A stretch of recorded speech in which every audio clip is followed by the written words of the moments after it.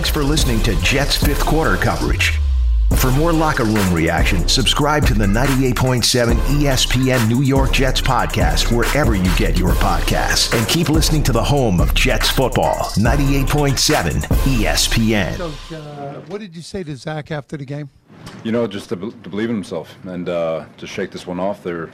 And I promise you, it's not going to be the hardest game he's ever played. So he's got to pick himself up and just get ready for the next one. Historically, Bill Belichick obviously has a history of taking care of young quarterbacks a little bit. I mean, did you see some of that? Did they throw new wrinkles that Zach hadn't seen before? No. There was they do a good job. They're one of the best man coverage teams in football, and there's a lot of I'm sure there's a few throws that Zach wants back, obviously, but there was nothing schematically that our offense wasn't prepared for. What do you attribute to the 4 interceptions then? Like I said, he was off a little bit.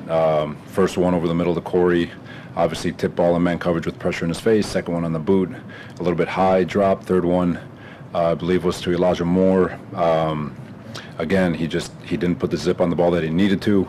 And then on the last one, it's second and it was whatever down it wasn't forever. And you just got to take checkdowns, take yards, concede the series darn near, and you throw one up, and odds are that's what's going to happen. Sorry, Coach. That's okay. Coach, do you think he lost confidence during the game? Was he more tentative or anything like that? No, he was fine. He had a great look in his eyes. He was good in conversation. It wasn't like he was overwhelmed.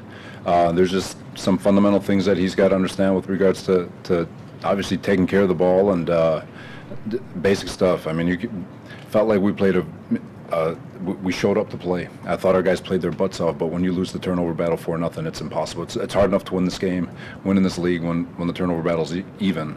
When it's down 4, it's darn near impossible. Robert, you talked before the season about, you said it early August, this was going to be a roller coaster type experience. There was going to be pull your hair out moments. So what do you attribute some of the poor decisions he made to?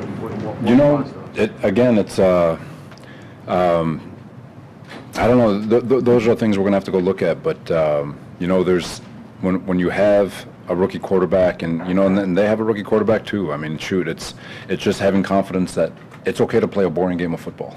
That's really it. And he is an electric dude. He's competitive as crap. He wants to win so bad, but.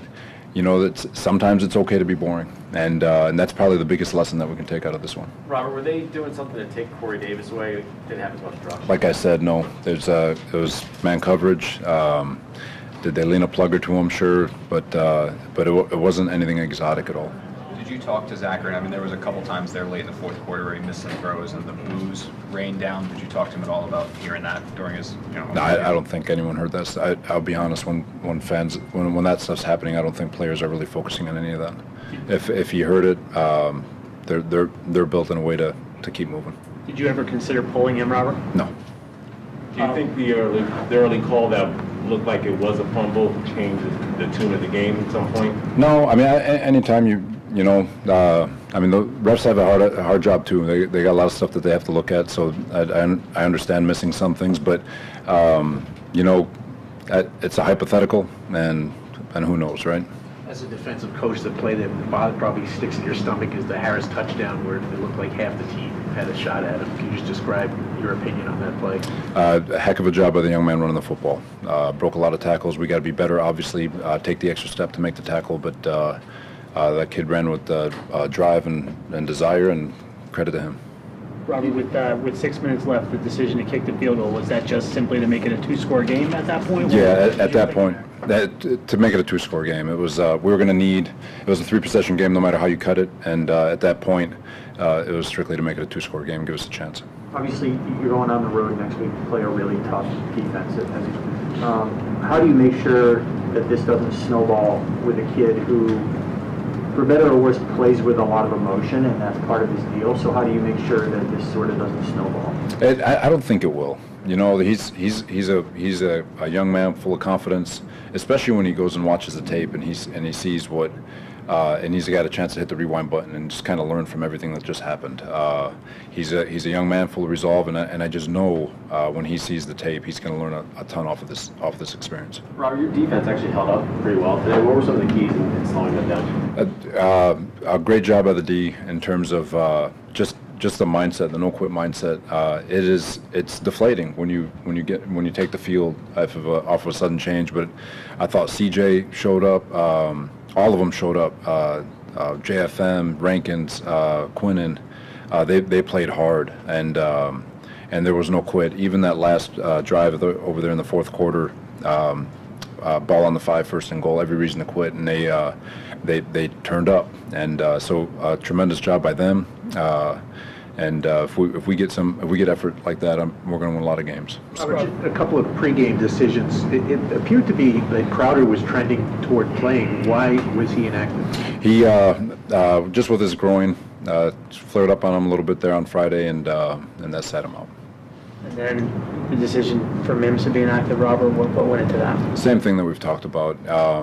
When you're getting down, when you're looking at your 4th, 5th receivers, you've got to be reliable in regards to multiple positions. You've got to be able to play special teams.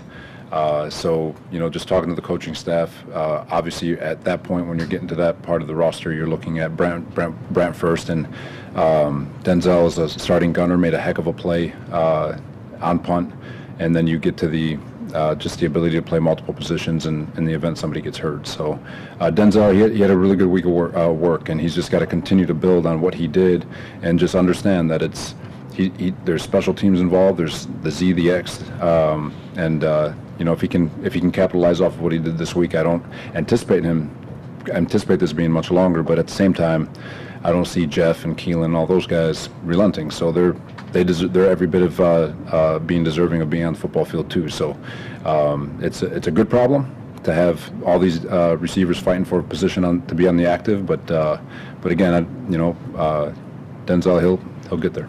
I think people look at him and say he's not going to learn multiple positions overnight, and he's not going to learn how to be really good on special teams overnight. So how is he going to find a role?